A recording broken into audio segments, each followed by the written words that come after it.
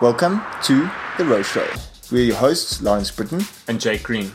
And in this podcast, we're going to go into everything related to sport and performance. And we're also going to talk a little bit about rowing.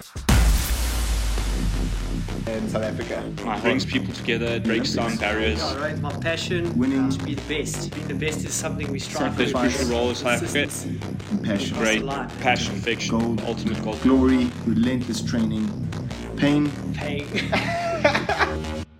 We also have, because we have like our Patreon subscribers, so our top subscribers can join in the call. So we have a few. We have the call open for them, and we'll see if I'm sure some of them are on now, and then I'm sure some of them will come and go as they go. But and then we have some questions from our group as well for you. Yeah, that's super cool. Martin, I thought a good point to touch off there. I mean, we just mentioned it earlier. We're talking about a little bit about the boat races. So, I mean, tell me now, this must be quite exciting, especially considering that it's the year after the games. It doesn't seem like there've been too many Olympians that have been recruited, but a big one is obviously seeing Grace in the Cambridge boats, and then I saw the Swiss colour Barnaby de Lars is in the Oxford men's boat. So I mean, it's quite exciting. So just from your point of view, like what's the build up been like over there for the boat race coming up? Well, it's all coming to a peak now. I mean, Cambridge raced against Leander already and beat them. Cambridge they've got a Kiwi in there. I think, is it James Hunter, the lad from the four in Rio? Yeah, the lightweight four. They've got two guys they've got Simon Shurich from the Swiss four. Mm. The guy, the four that won. Yeah, they've got Tom George and Ollie Griffith from the British A. I did see that's those some huge names in the boat. And light race, because they don't usually go for too many light races. They usually have one or two in the back, and then it's all about weight in the boat race. Well, they had Zurich at 6 in the trialates, so I don't know quite how it's going to go. Ollie Wynne Griffith changed sides, so he went to school with Tom George, and they've been best mates ever since school. And they've now... Ollie changed sides, so Tom's on stroke side, Ollie's on bow side, and they recently just did a pair and won the GB 5K pairs trial. Okay, interesting. Yeah. So they're loving it, really. I wonder how fast that pair's going to be.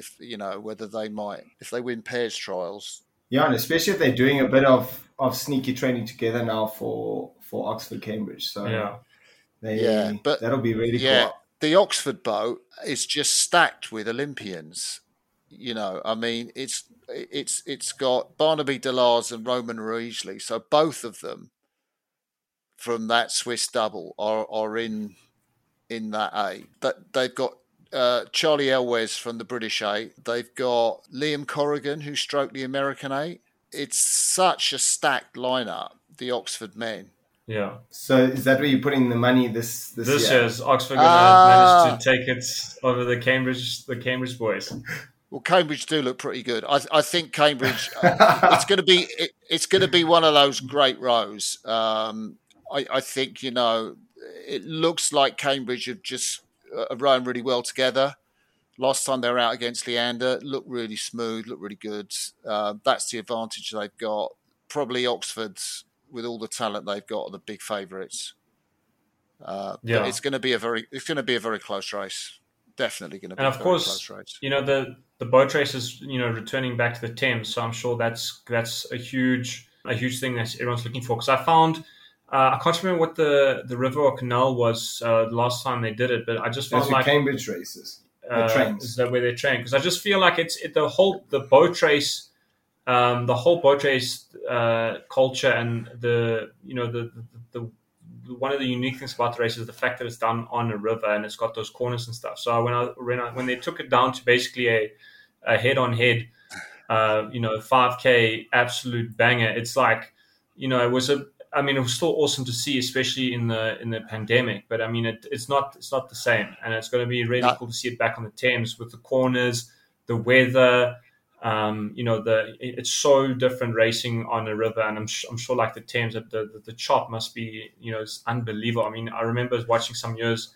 I think the last time the women's race raced in the Thames, a lot of water going to the women's, but I've never seen so much water going into rowing boats before. So I know. It's got to be awesome to see. Well, people can tune in and watch the fixtures. I think there's 4 fixtures this Sunday, and they won't all be filmed, but probably 2 of them will have footage right the way through, and we're doing commentary on them. So it'll be more of a buzz, I think, this year leading up to the boat race than it's been before. And if you want to watch that, where do we need to go to watch that? It's on Ludum. I think it's on Ludum's YouTube channel. All right. Okay, awesome. Okay. I'll post a link on Twitter. Okay, awesome. Yeah, I will also broadcast that to make sure everyone tunes in. And tell me, Martin, what do you think about Grace rowing in that Cambridge 8? It must be that must be some serious ammo to have someone that's won 2 Olympic medals the year before, and then rock come and I think I would be jealous if I was in the guys' crew. I would be like, I would be jealous. I would be jealous. I mean, there is a South African in the Cambridge 8 page, Boathouse, and I'm just thinking about the opportunity to row with someone like Grace. It must be such an amazing opportunity just to like row and just learn from someone so good and so experienced like Grace. Yeah, it is. I did a chat with her. I went up to Cambridge to do an interview with her for the Ludum conference, the Rowers Conference, and she was so nice. I mean, completely. Yeah, we've chatted to them twice. They're so awesome. And she's holding down the 7th seat by the looks of things. So it's quite interesting. I can't see her not making the 8. If I'm being honest, I don't see her being anywhere other than 7 though. Yeah, imagine you I really want to make the 8 this year, and then you see Grace rock up, and we're like, okay, well, I've only got 3 options now because the chances of me making it over Grace are like 0. Yeah, they've got Ruby Chew in there from was she also from New Zealand? Yeah, and Imogen Grant from the British lightweight double. She's rowing in the Cambridge squad. I mean, they've got a really strong group. But I think the Cambridge coach Paddy to have Grace Prendergast in his squad, with all her knowledge, not just from the pair, but obviously from the Kiwi A, is sensational. Yeah, I think that's where the benefit of bringing in the international athletes come, because then, I mean, whoever else is in that boat is learning.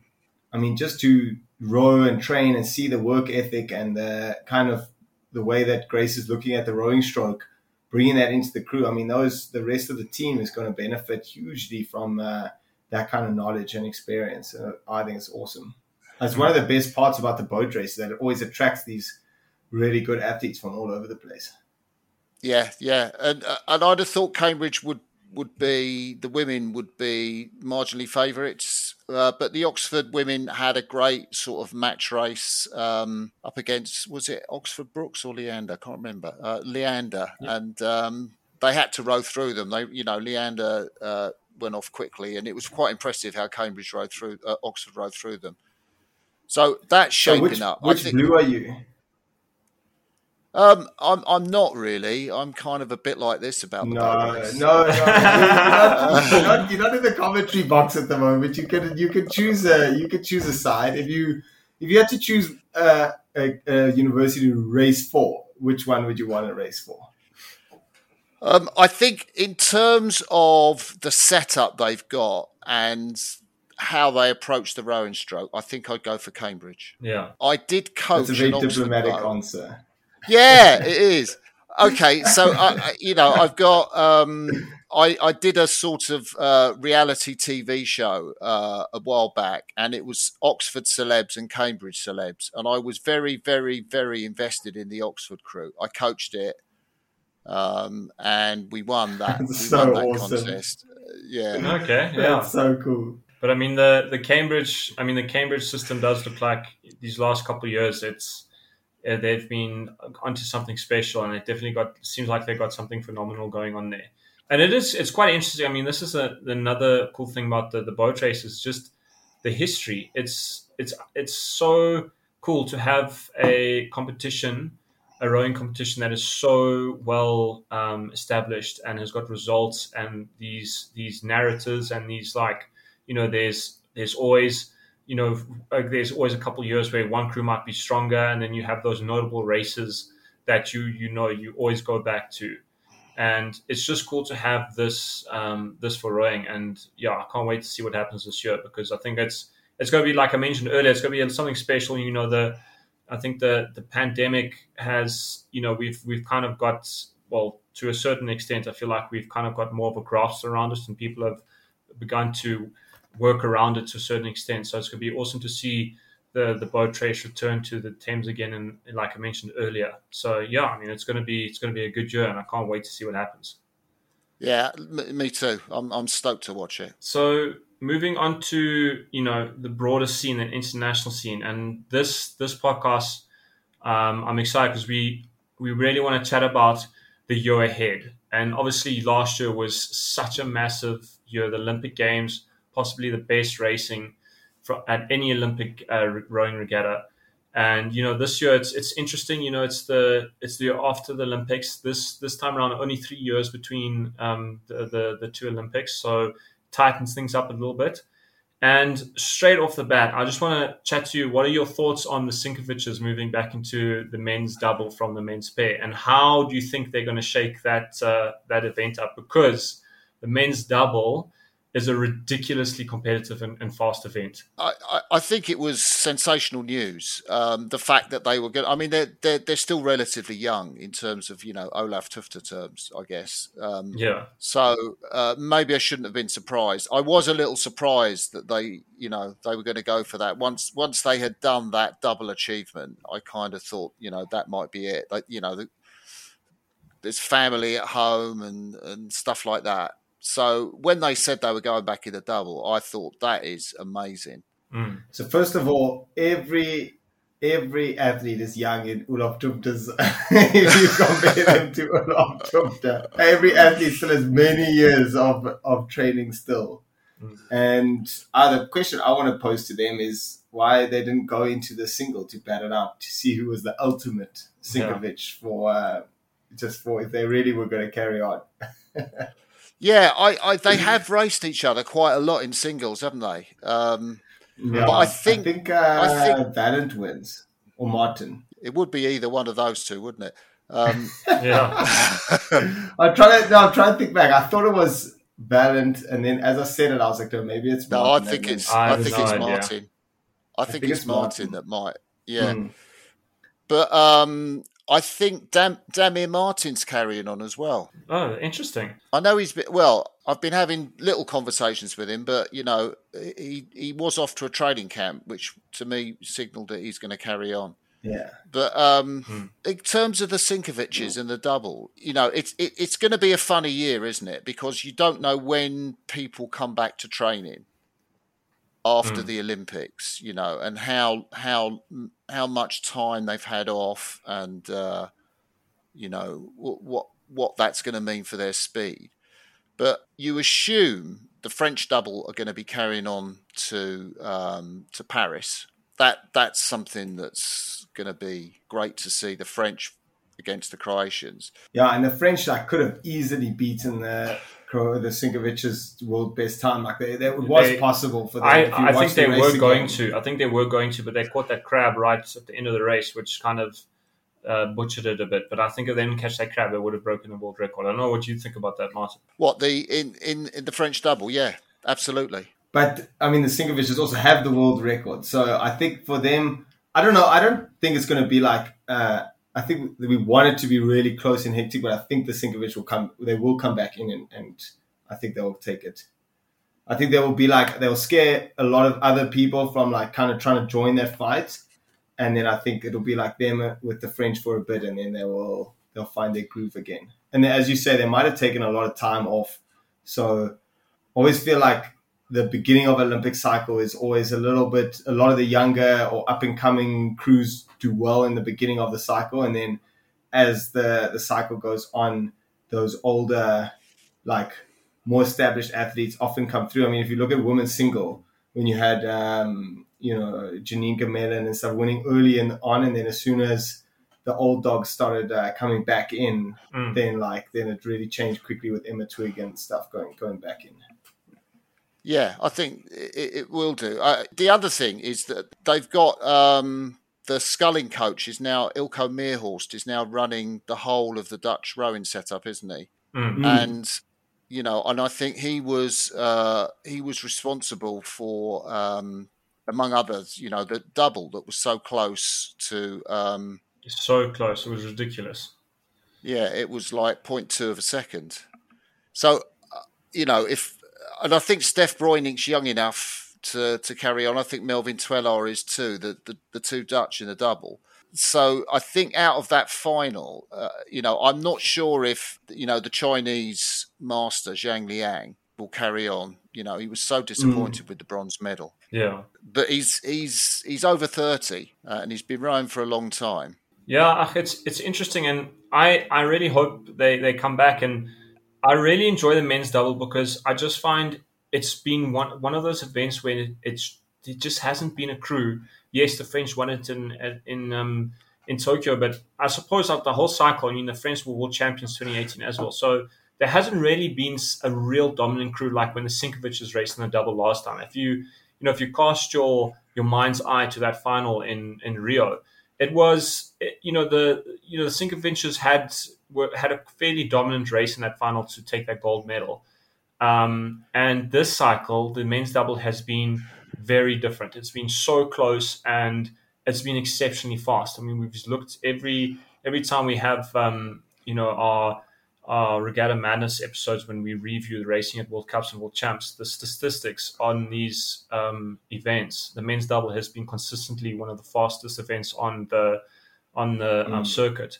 I think it's going to stay super competitive, and I think the Sinkoviches, they might win, but I don't think it's going to be certain. I think it's going to be a super challenge to get back up top. And it's going to be interesting to see if, the French can continue their form, because they also struggled, in 2019, the year following their win at the World Champs. So it's going to be very interesting to see what comes out of that event. I think you're absolutely right. I mean, they've got a fantastic coach, the guy who coached Azu and the younger guy now, Pierre Huan, yeah. Huan.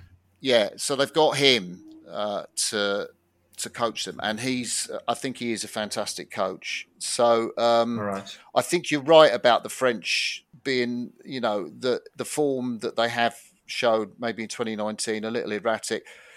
This season they did come out with all guns firing, and you thought the French are back.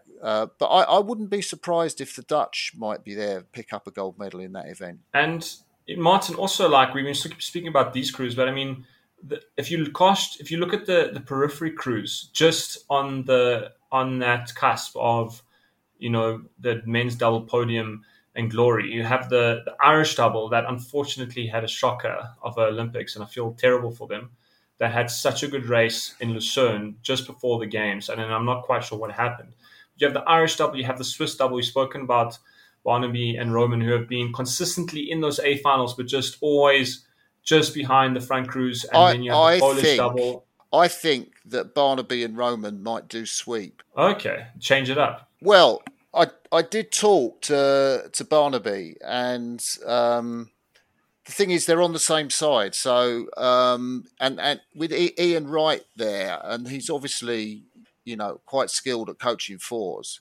So I'm not sure they'll be in the double this year. Okay. I must say that's one of the things I'm looking forward to the most, is just seeing where everyone ends up this year, like all the changes. Because, I mean, and I think we'll touch on it later, but all the coaching changes we've seen now, and that's all kind of quieting down again. Everyone's getting stuck into their training at home. And now we're going to go into the racing. We're going to see all the crew changes, all the new young bucks coming up and showing themselves in these first World Cups. And then we're going to see which of the old horses are still around and who's going to be in which events and which crews. I can't wait.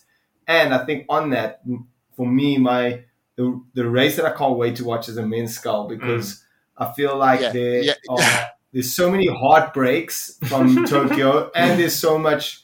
I mean, like, it was a surprise result, of course, for sure. Was. And now everyone is going to be back. Everyone is going to be hungry. Everyone's going to want to like redeem it and show that this was an unusual race or whatever. So I think that the field is going to be brutal. It's going to be outrageous when we get back to the men's single. Yeah, and that course that the World Championships are on can be quite a fast course.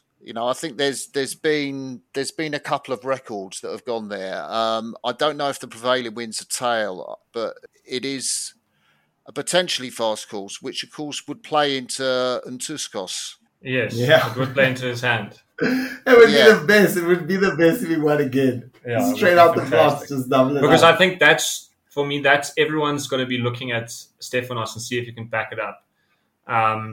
And if he can actually hold his own against everyone else this year, because I think, especially if I try and put myself in a lot of the Scullers' shoes, they must be just cannot wait to get back in the ring with Stefanos and actually like, okay, you got me at Tokyo, it was impressive, but let's see now, let's see what you got this year, because I can just, you have like Lawrence said, I mean, you have Chetel, you have Sverre Nielsen, who I think must be pissed with coming fourth in Tokyo. It was such a tough result. You have Ollie there. If Damir is continuing, so I mean the sculling field is ridiculous at the moment. So it's going to be. I cannot wait to see what happens there. It's interesting because if you ask some people like who would you like to scull like, they would pick Sverre Nielsen because his technique is just perfect. I also like the way Chetel rose though. I also really like the way he rose, just like that straight back. I feel like he's really locked up in the drive. Like whenever I watch him, like that's what I'm always trying to implement because I know that I'm terrible opening up at the catch and taking it on too early. Yeah, and I was talking to him, and he's interesting because he had like 3 or 4 months completely off doing nothing, and he said, well, I was talking to him. He said, well, I haven't announced what I'm doing yet, but I think I've seen on Instagram that he's back training, and the Norwegians have got a new coach, haven't they? They've got the guy that coached the Dutch 8, Mark Emke. I think so, and because one of our coaches, Marco Gaglioni, went to Sweden, and I know that they're doing a lot together, and with the old Norwegian coach Lars Johan Flodin. Yes, Johan. He's involved there as well. They're like I think they're trying to like build a bigger team between like Sweden and Norway and Denmark. Oh, Denmark. I think they're trying to like build a kind of team together there that can all help each other and collaborate together. Yeah. Which sounds good. I mean, that sounds really good. It sounds really cool, doesn't it? Yeah. And I chatted to Marco and he said that they have such strong athletes. He said he couldn't believe the ergo times and stuff that they were pulling up there when he went up there. And then so I said, well, that's a great thing because it's easy to have strong athletes. Easy for a coach. A coach wants strong athletes, and then they can teach them how to row. It's more challenging if the coach doesn't have the strong athletes. Yeah, it'll be interesting with Norway to see how that quad will get on without Olaf sort of in it. If it works, he will have passed on all his sort of expertise and training motivation. I'm sure he'll stay close to that setup, and I'm sure they will do well because I mean they must have learned so much. I mean, I remember when I rode 2011 with Ramon De Clemente, who had won the bronze medal for South Africa in 2004. Yeah. So, and we didn't have a great results here, but I learned like this crazy amount that year. So I definitely feel like that's a foundation year for me. So I can imagine that rowing with Olaf was just full of good kind of advice and just I mean, what a mentor to have in your crew. Yeah, definitely. I don't know what it's going to be like without Olaf, but I kind of think we're going to see him around coaching. I guess he likes that lifestyle where he's got 1,000 things to do. If he can fit in, because he's still going to train like mad. If he can fit in coaching and working with the Norwegian team and work, Now, he'll can he do do it. farming, training, and coaching? That's running the a clothing brand as well. Yeah, and a Those are beer. hobbies. He's got a brewery, and he's got a kind of outward bound training type thing as well. He's got about 5 businesses. And I think going back to like the old athletes, because you were saying that you were surprised that the Sinkoviches were still rowing, and I think it's for them and like for Olaf and stuff. I think the financial gain from, because they've become like such high profile athletes, even in like within their country, like much more past rowing. Like they've gone much further than just rowing, and they must be huge names there. They must be financially, they must be earning really well compared to, I would say, majority of the rowing community. And I think that goes back to like some of the other drama, Kettle and some of the other athletes, where they're always struggling to like become that brand. And I think that's why what keeps those athletes and the Sinkoviches coming back for more, because they can financially really support themselves and their families. Yeah, completely. And it's a lifestyle that obviously works for them.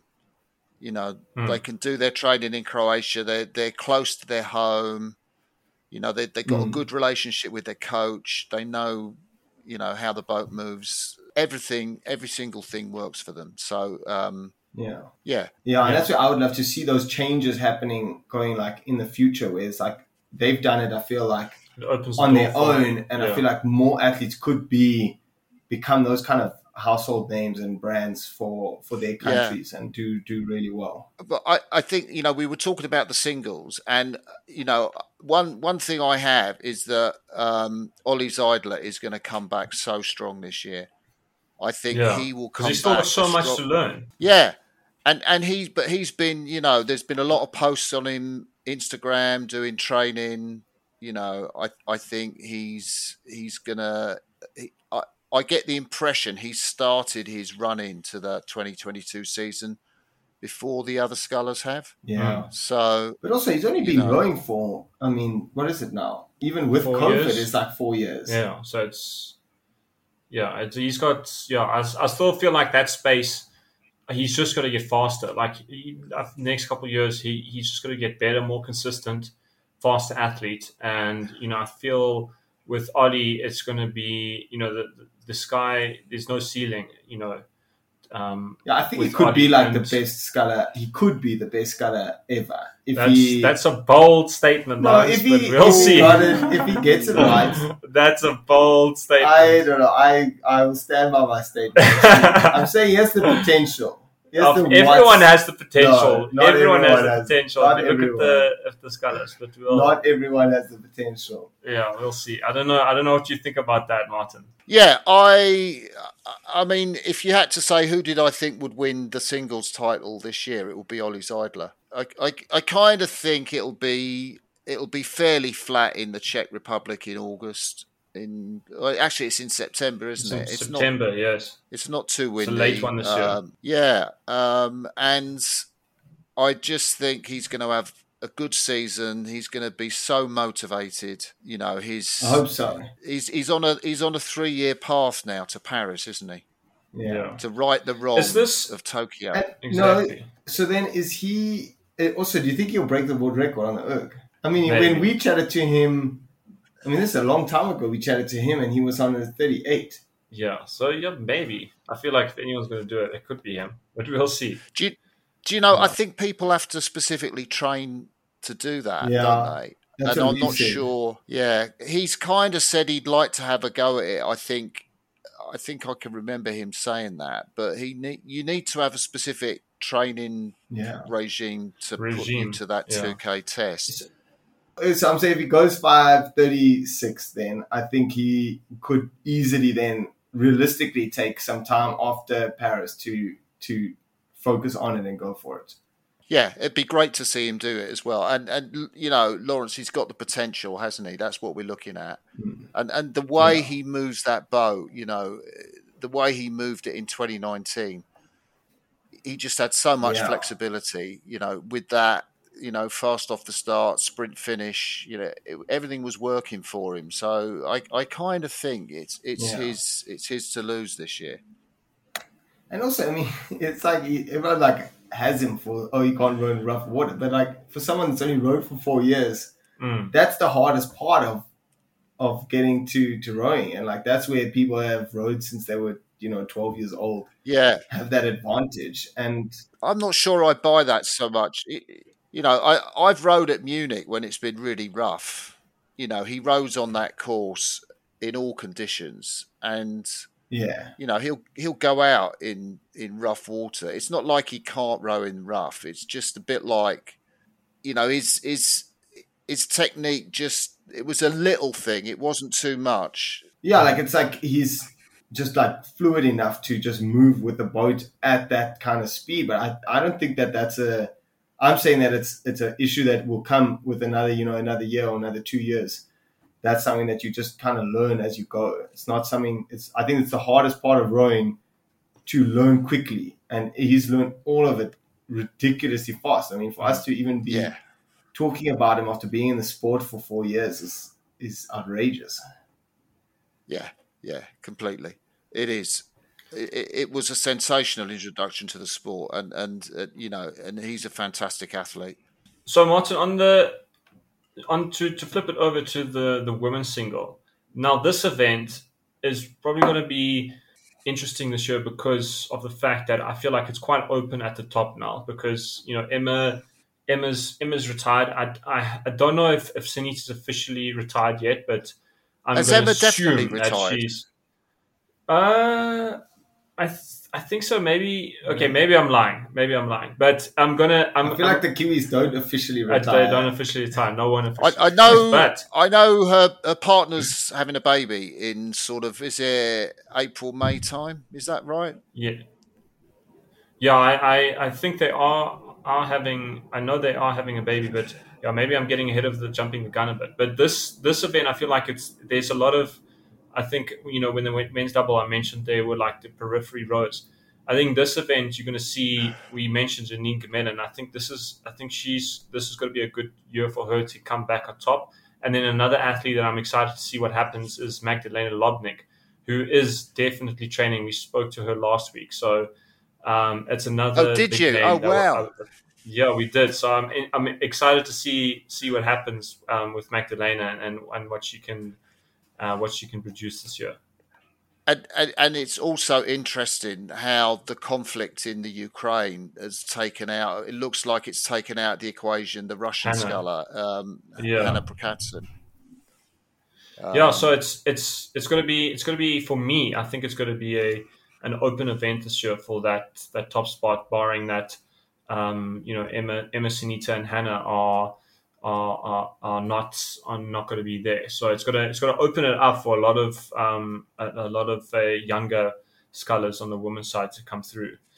And one thing when we were chatting to Magdalena and you look at her results, she's always been fighting it out in those A finals, making it onto the podium, and like her medal, I think in Tokyo is probably just going to be the start. I think she's going to find another level this cycle going forward. Yeah, I do think it's going to be interesting if she can step in. Even a step into the silver medal position would be great. I like your call about Janine Gemelin because I remember her in 2017. She looked, really solid in that, particularly in the third quarter of her race. And that was the year after the Olympics. And you do get strange results in the year after the Olympics. Yeah, you do get very strange results. Actually, the thing I remember from Janine as well is that she doesn't really watch the race around her. She's like so focused in her boat, in her zone, and she's just got her race plan and she's just executing. Because they'd ask her like questions like, "Oh, so like, how did it feel when, Magdalena led you through the 1,000?" And she'd be like, "Oh, she didn't know. She didn't. She didn't know that she was getting that she was down, and she just head down and go." Which was just on that very different to most athletes. She's got a British coach, Robin Dow, who he kind of fell out with the association, and she had to have a special arrangement with him, because I don't think the association were paying him. I think it kind of worked like that. But they obviously had a really good thing going together. Yeah. So we want to go to the coaches, but I think before we go there so we've spoken about a couple events that we're excited to see and look for. What is if you had to choose one event to watch, you can only watch one, you can only commentate on one event for this cycle, which one, or at least for this season, which event would you choose? Well, I'm struggling not to say the men's 8, really. Here we go. I find that fascinating, particularly with the German 8. I don't know about how many of that New Zealand 8 are going to carry on. I know the coach has gone back to, Tony O'Connor's gone back to his high school. I think once you've got an 8 going, you kind of need that momentum in a sort of association to keep the 8 running. I think it'd be quite difficult to pick it up. But I don't see New Zealand winning the 8 in 2022 if they put an 8 out. I don't think so either. Do you think it changes the way that New Zealand will approach the men's sweep with the men's sweep side down there when it comes to selecting boats? Do you think it will, now that they've won it, they kind of go, okay, we can do it? Do you think it might be something they would like to continue to develop? Well, I think once you saw the look at the way the women have rowed, they've kept that 8 running, and there's so much collective knowledge that you lose if you stop doing the 8, and you kind of got to make a project again. I think the last time they won the 8 in 72, they didn't race in 73 because it was the European Championships. But they came back, they had an 8 in 74 and 75. They were at the 76 Olympics. So, I do think it's important for the program to keep an 8 going. I feel like the athletes would want to keep the 8 going because that's so big. But I think the federation must be saying well, we could have, if we'd split into 4s and pairs, we could have won more medals. There must be an element of that because they sacrifice everything else to go for the 8, which I think from a row's point of view is amazing. I mean, that's just the dream. I mean, that's what everyone wants to do and what everyone wants to be part of as an athlete and in the rowing environment. But I think from your nation, I feel like they could have, they could have quite possibly won, more medals if they'd split up the 8. The only thing is, I don't know if Brake and Murray are carrying on, but if they do and they want to do the pair, it's obviously a good year to do the pair with the Sinkovic's not in it. Which might be the reason why the Swiss double are switching across too. So they could look at the pair and say we could be world champions in that event. Might be someone else in the pair as well.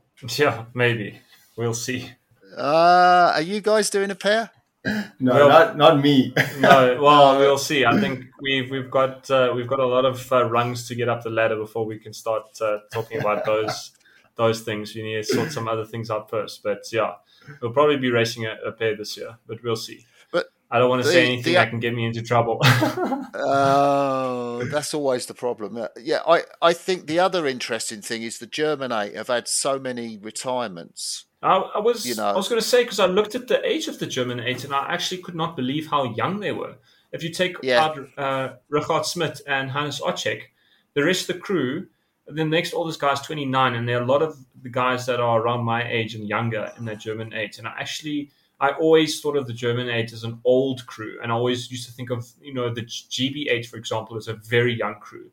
But the German 8, that's really surprising to hear, because I would say the German 8 are probably in the strongest position going into this year if those guys kept them going. Yeah, but that's the problem. It's like they silver in Rio and then silver again. So it's like, I don't know, you kind of chip away at your belief as an athlete. I mean, I think they believed 100% that they were going to win this Tokyo Games, and I think that it's brutal to get it twice in a row where it doesn't come off off your way. And I mean, as much as I love the fact that New Zealand won the 8, I also feel really bad for the British and for the Germans who have had this like epic rivalry for so many years, and one of them felt destined to win the 8, and then they both got it taken away.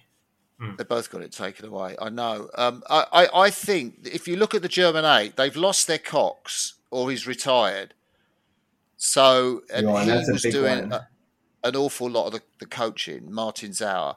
I think they've lost their stern 4. I think Hannes Ocek is sculling now. He wants to do something different. Richard Smith's retired. I think the 6-man Malte Jacek's retired. And I think Jakob in the 5 seat has also announced his retirement. And I mean, and Martin Sauer has been in the crew 2003, 2002. He's someone that I've messaged him many times, and I would love to chat to him because I did a results sheet for him. It was the most outrageous thing I've ever put together. I stayed with him at Henley. Oh, really? Yeah, he was so awesome. Yeah, he's a great guy, and I think chatting with him would be superb. But I think if you ask me who might win the 8s this year, I'd probably say the British. In as much as I think they've got like 7 of that 8 back, they've got 3 guys from the 4 back.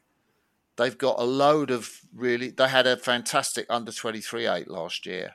They've got a load of those guys that are in and around the squad training. It's like, and they've got the Olympic experience.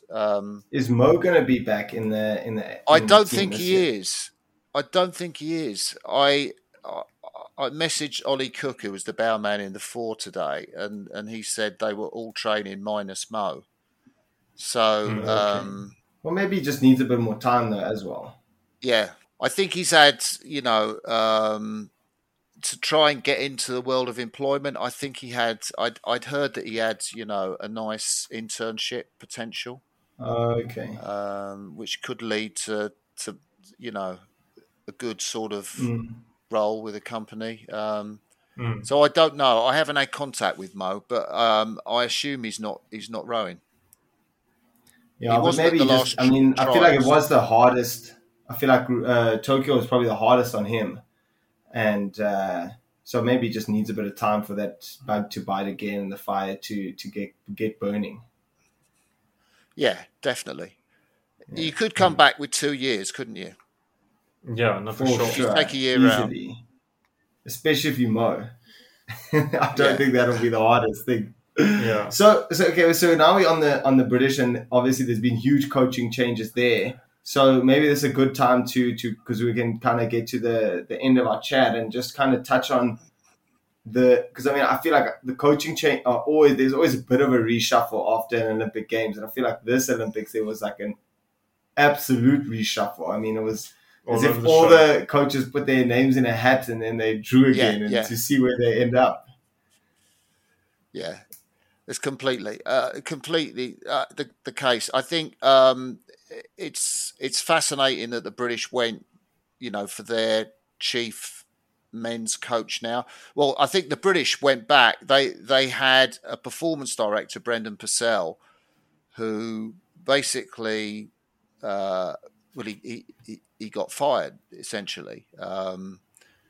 The results at Tokyo weren't that good. They lost their CEO. They're just interviewing for a new one now, who was also identified with that system. And Purcell had set up kind of lead coaches. He'd gone away from the chief coach system. But what's happened now?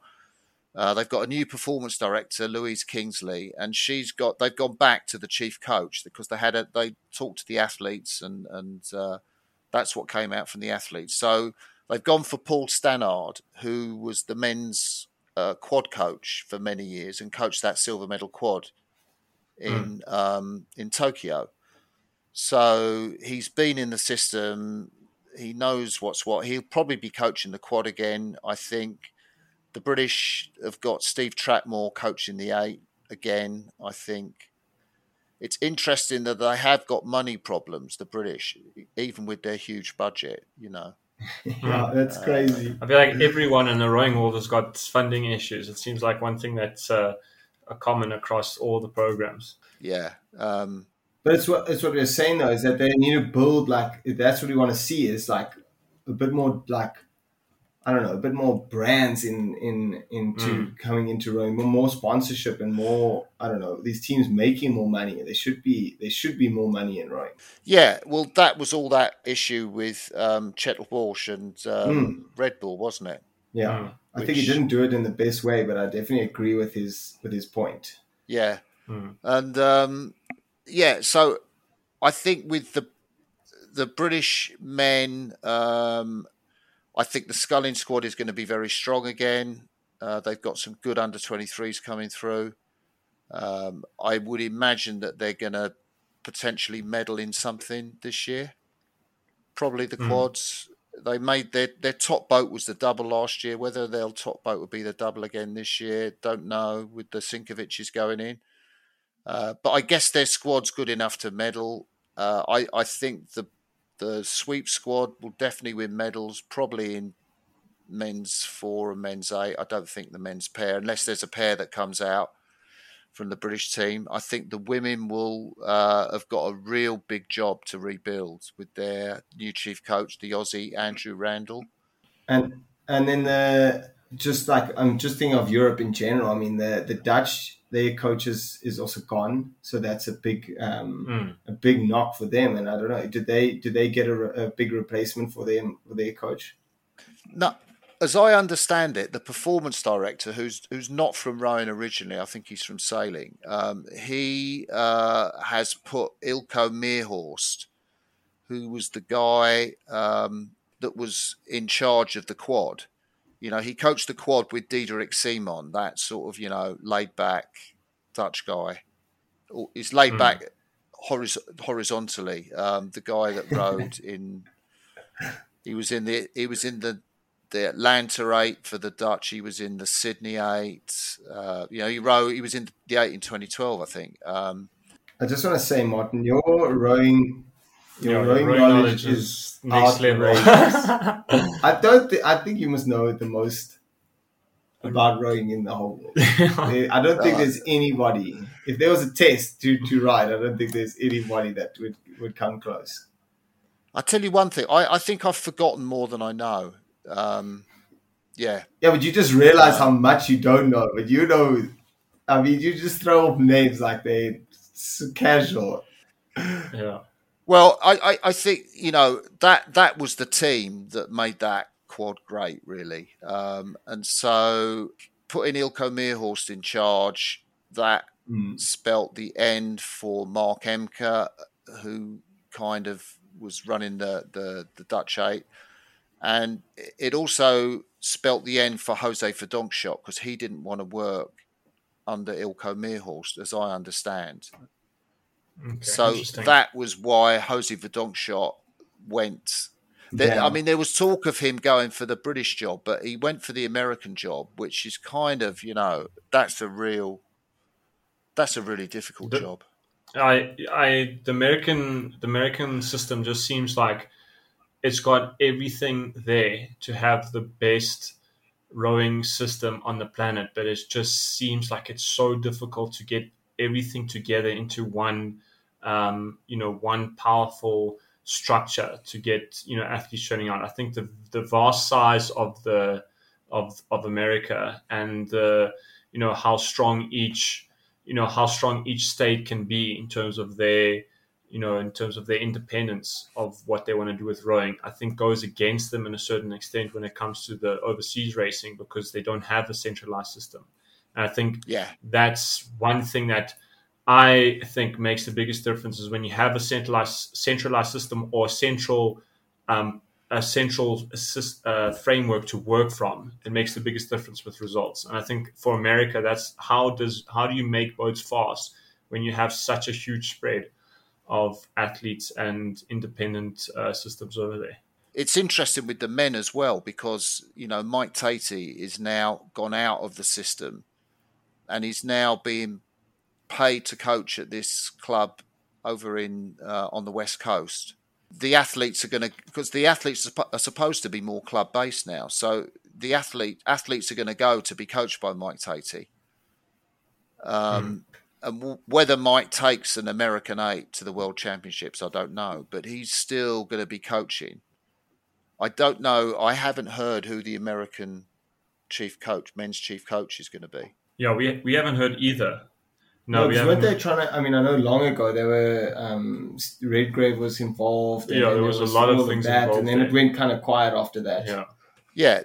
That's going to be a really difficult job, to coach the American men. I wanted to bring up the biggest coaching change, Martin, as probably everyone's interested for, is Jürgen Grobler going to France, especially when you consider that 2024 is going to be in Paris. So I'm just interested to hear your thoughts on what do you think his impact is going to be on the French system? Well, Jürgen is a very shrewd man. I think it's difficult to go into the French system. You've got set units like the double that work with their coach. Alexis Besançon, I think, is the coach of the French double. So what Jürgen can give to them, he can't go in and like he run the British system. He's not in charge. He's kind of a consultant. But likewise, someone like Alexis Besançon is going to be, really keen to suck out all the knowledge that Jürgen's got and to see, how that might impact his crew. And I think the French are clever like that. They will have worked out how best to use Jürgen Grobler. So he's not going to be used so much in a coaching setup. I don't think he'll have a boat to coach. I might be wrong about that, but I don't think he'll have a boat to coach. I think that he will just have this overall umbrella look in terms of what the French are doing. Whether he'll introduce the same system as he did for the British, where they go to, the high altitude camp in November in the Sierra Nevada, and then they do the altitude again, go down to South Africa and do that again, and they go up to Silveretta. I think that's yet to be seen, but he's going to have a massive impact on the French team. Yeah, for sure. And I'm sure the pressure that the federation must be under to make sure that the results are good in Tokyo is going to be in Paris, a catalyst. In Paris, it's going to be it's going to be a huge catalyst for a lot of crews to come forward, because I think there are a lot of crews, and from my familiarity with racing the men's pair and fours, the Turlan brothers in the pair are very young.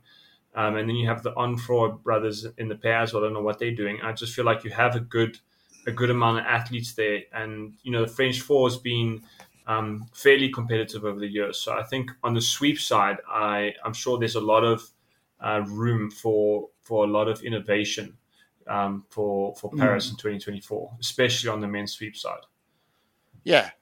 And I think he'll have an impact. I imagine he'll have an impact on the women's side, supporting Christine Gosser, the French women's coach. And they've kind of been at the bottom end of the final, the French women, in terms of doubles and so on. So, if you look at it coldly, I mean, he's a massive gain to the French system and a massive loss to the British system. Massive loss. Yeah. I mean, it's a big change for sure. And I think the French, it's a very good place to end up, because I think there's so much opportunity, and there's, as Jake said, there are lots of good athletes. There's already very functioning systems happening there. So it's like kind of come in and bring your twist, and then see if you can add that little bit of your style or your ideas. But I have a different question, and it's actually one for Jake, because I've taken just a sabbatical from this year, so I'm just living my best life and not having to wake up and train flat out all the time. I'll make a decision at the end of the year what I do going into 2023. But being someone, Jake, being someone from that's rode under a specific coach for a long time, and now there's been a big coaching change and huge changes in the South African team. What is it like being an athlete going into a team that's gone through these kind of changes, and what's it like I mean, especially as an older athlete for you now, like, are you able to, when there's changes to like the kind of general routine and like kind of big foundational elements that you've done for so many years, what's that change like? And is it easy to deal with and move on, or is it always kind of gnawing at you? I would say, if you have to look at the context, the change kind of came from. So obviously we struggled with the results last year, and especially our world champs performance over the last couple of years. So I think it's in the team is very hungry to get better and get back onto a more positive trend in terms of the results. So I think the nice thing about a change like this is that the space for improvement and innovation is there, and the energy that gets injected into a team, especially when you want to manifest a very positive trend, it's quite addicting to get into that. And yeah, they're definitely old habits that you kind of have to change to fit in with like the new vision of things. But I think for me personally, it's been cool to be in a new structure and to kind of learn some new things. Because I think a difficult thing is, and I'm sure you know this, and Martin, you do as well, is when you become older as an athlete, it becomes more difficult to change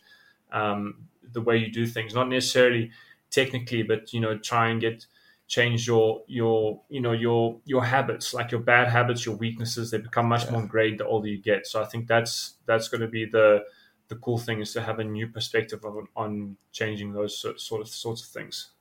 Yeah, I know the Cambridge pair. I mean, we started talking about the boat race, didn't we? Ollie Wynne-Griffith and Tom George. They were seeing all the changes and on the uncertainty in the British setup, and they were thinking, we're doing great out here at Cambridge. We've got a new coaching input. We feel we're developing in our rowing, and they were very happy to be in that setup.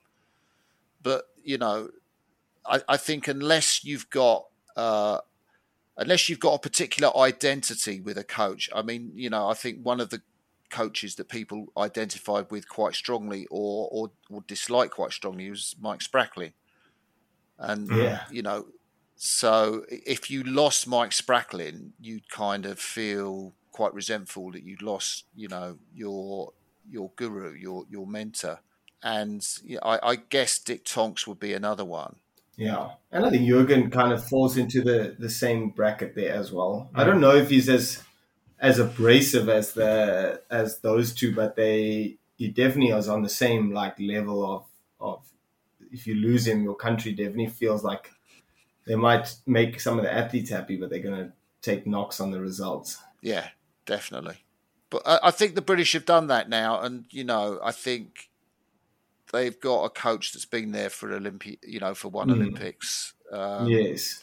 But it's interesting to listen to you, Jake, about what the new coaching style is going to give to you. No, it's going to be exciting things, and obviously the South African team, is in a position where we've got a lot of rebuilding to do, because obviously we've had a difficult look in the mirror after the results in Tokyo, and it's going to be an interesting path ahead, because like Lauren said, the team has literally been in one structure, one system for many, many years. And this is the first time in a very long time we've had a change in the management and the coaching structure of the team. So it's going to be, it's a very much a road that we haven't traveled yet. So it's going to be interesting to see what happens. Because that's why I asked the question, because I know, I rode in the same, our team did not change from when I joined the team 2000. Roger took over in 2009 after Beijing. I joined the team in 2009, and we rode in that same team all the way to 2022. So that's why I was asking. I'm pretty fascinated about what that's like going through that change, and it's a big change as well. No, for sure. Yeah. It is absolutely fascinating, and like you say, it's been so many federations that have just lost their coach, or coaches moved. Michelle Darville going from Canada to to coach the Dutch women. Oh, I wasn't aware of that. I wasn't aware of that change. That's a massive shift in coaching from the Canadian side. Yeah, I think maybe she's coached in the Netherlands before, or maybe I'm making that up. But yeah, she's moved from Canada to the Netherlands. Yeah, very This interesting. is why we're asking so much about the coaching, because actually Jake and I, like, that's where the area where it's one of the hardest things to find out without speaking to tons of athletes and speaking to all of these of people from the rowing community. Like, online is not a very rich place of coaching knowledge. No, it's not, is it? There's not a lot out there. No, there's not. No. You know, there are people. A guy called Chris Korzanowski. Yeah. We who know used to coach. Everyone knows. Everyone knows him. Yeah, so Chris knows who's working with who. I mean, you know, who's gone where. He knows because he's in contact with all these coaches. He has a network, so he's a great contact.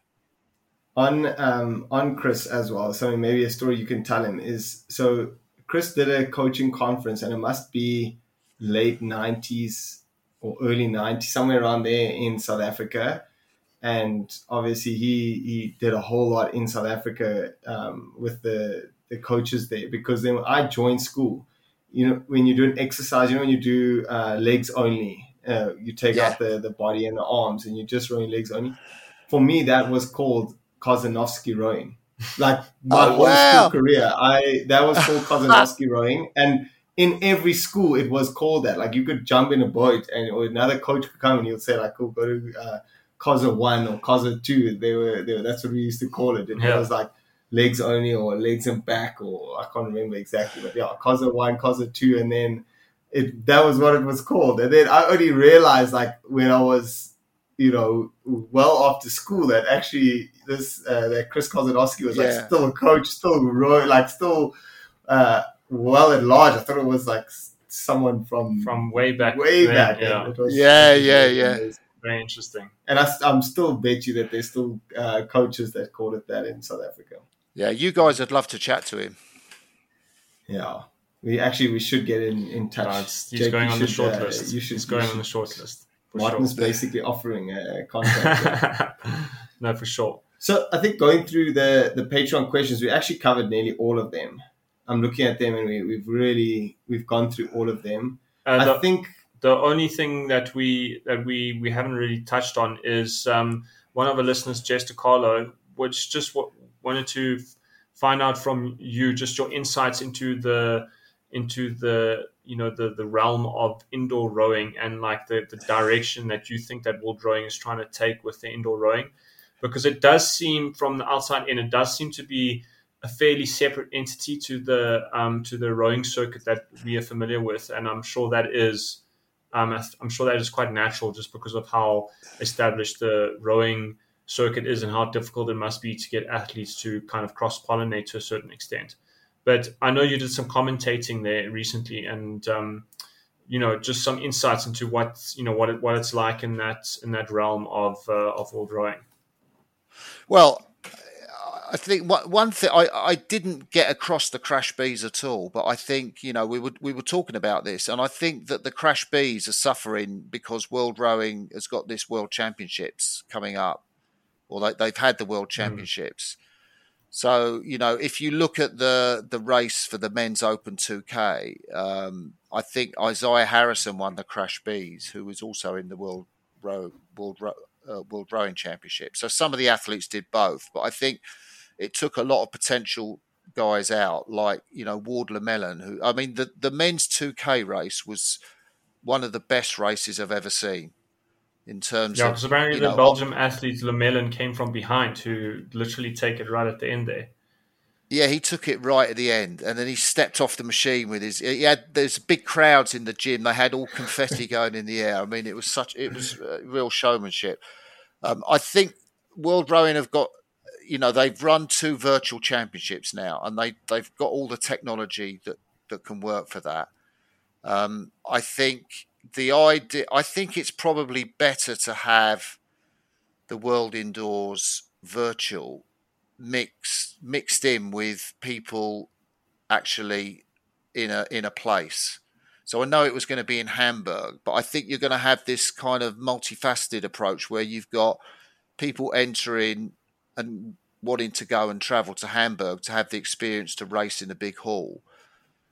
But I think they're going to be racing with people that are going to be virtual online. And I think you're going to have these two. Hectic. And I think that's what the World Championships might be like. And then the other question, I think, to just wrap things up is also from Jess, and also on what you're up to. And I mean, I know you said you're commentating this weekend on the build-up races for the Oxford Cambridge race, and then obviously Crossy's Corner is just really flying on YouTube, and definitely a place to look out. And what else? And I'll say you're the most vocal on Twitter. That's where people should go. But what are you looking forward to this year, and what are you kind of wanting to go with, especially with Crossy's Corner? Well, it's interesting in terms of guests, because Crossy's Corner's had about 70 guests, and there's a lot more out there. But I think it's in terms of making the contacts. Yeah. I still think it's quite a thing to do it once a week. That's quite a pace. Whether it's going to maintain once a week, we're having a quiet period now because it's focusing on the commentaries for the boat race. But I love doing them. I mean, as you love doing your interviews, and there's so many people with a story to tell. I always sometimes think, how are we going to fill an hour in this? And then the time just goes. And it it flies. I'm looking at the time now as well. I'm like, can't believe we chatted for this long. Yeah. I'm down for, fortunately, I'm down to do the commentary with people like Greg Searle and Sarah Cook from Australia for the World Cups and the World Championships this year. So I'm really looking forward to actually being at the regattas. Really looking forward to that. That's something I keep forgetting about that. I don't know how I keep forgetting about that. But I mean, that's going to be something that's going to be a good return, is back to a more of a normal semblance of, having people at these regattas, commentating the atmosphere and stuff. That's going to be a huge thing this year. They've announced that World Cup 1 is definitely happening, haven't they? In Serbia, in Belgrade. So, that'll be... I like that course. I know the hotel we stayed. You can walk down to the course in the morning. I know where the ergos are, so I can do a bit of training. Nice. It's the food's cheap there, so it's really good to go. I like it. So I'm really I've said I didn't race. I've said I didn't race in Serbia and Croatia. Those are the two places that. Yeah, Croatia is somewhere I'd love to go. And just send us. Oh, that's another thing I'd like to ask you, Martin. Is, do you know how's the selection for the courses that we race at? Because I feel like there's all these, like the Richichi course, Poznan, the Bulgarian course, the Serbian course. There's like a set number of ones, but I'm just interested because there are a lot of other countries that I was like, yes, I would love to go to Spain, Croatia, go more to. I think you bid for them. You bid for them, and yeah. I'm just interested to see how it works over there. You do bid for them, and you've got to have money to run the TV, haven't you? Which is one of the things that World Rowing says. And these countries in the east of Europe seem to have good TV contacts, and that's kind of what you need to run a World Cup. So I'm not sure how many we've actually got a World Cup in Munich this year, haven't we? No, we maybe I checked it wrong. I think we've got Belgrade, Poznan, Lucerne, and Richichi. The Europeans are happening in Munich, maybe. Yeah, maybe that's what's happening in Munich. That's below our radar. Yeah. Yeah. No, we'll definitely follow. We'll definitely cover that. Also, the other one that actually, Martin, you've got to push for is coming to commentate at Masters in 2023. Oh, I'd love to do that. In South Africa. Yeah. And that's going to be so epic. We'll be able to take you around, show you all the good spots in South Africa. Oh, so that would be great. That's so epic. I'd love that. Yeah, perfect. Yeah. Yeah, so I think that that brings us to the end of our interview, Martin. It was a sort of pleasure having you on and picking your brain about what's to come and chatting a bit about the boat races. And yeah, this is like Lawrence said, this is a new series of episodes that we are trying to get going on the show. So it's been awesome having you back on, and yeah, it's always great to collaborate. Yeah, definitely. I've loved it so much. It's been great to chat. No, for sure. For sure. Awesome. And really whetted my appetite for the season to come. No, for sure. I think it's going to be a very exciting season. I think the year post the games is always an exciting season because it's a new page, and I think the fact that it's a 3-year cycle is going to make it even more of an interesting season, because I think that changes the dynamic of the Olympiad quite a lot compared to a 4-year cycle. Yeah, big time. Yeah, definitely.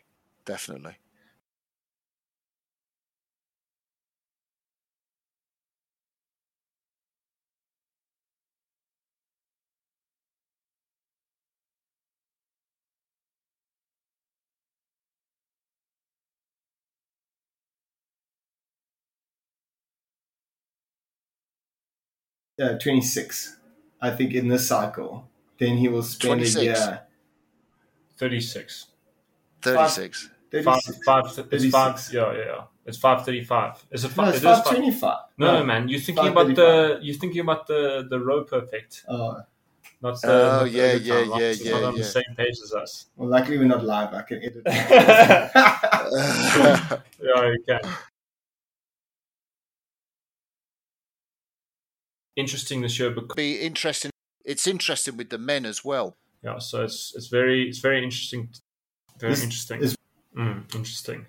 I'm just interested because there are a lot of. That's going to be interesting. But it's interesting to listen to you, Jake. Yeah.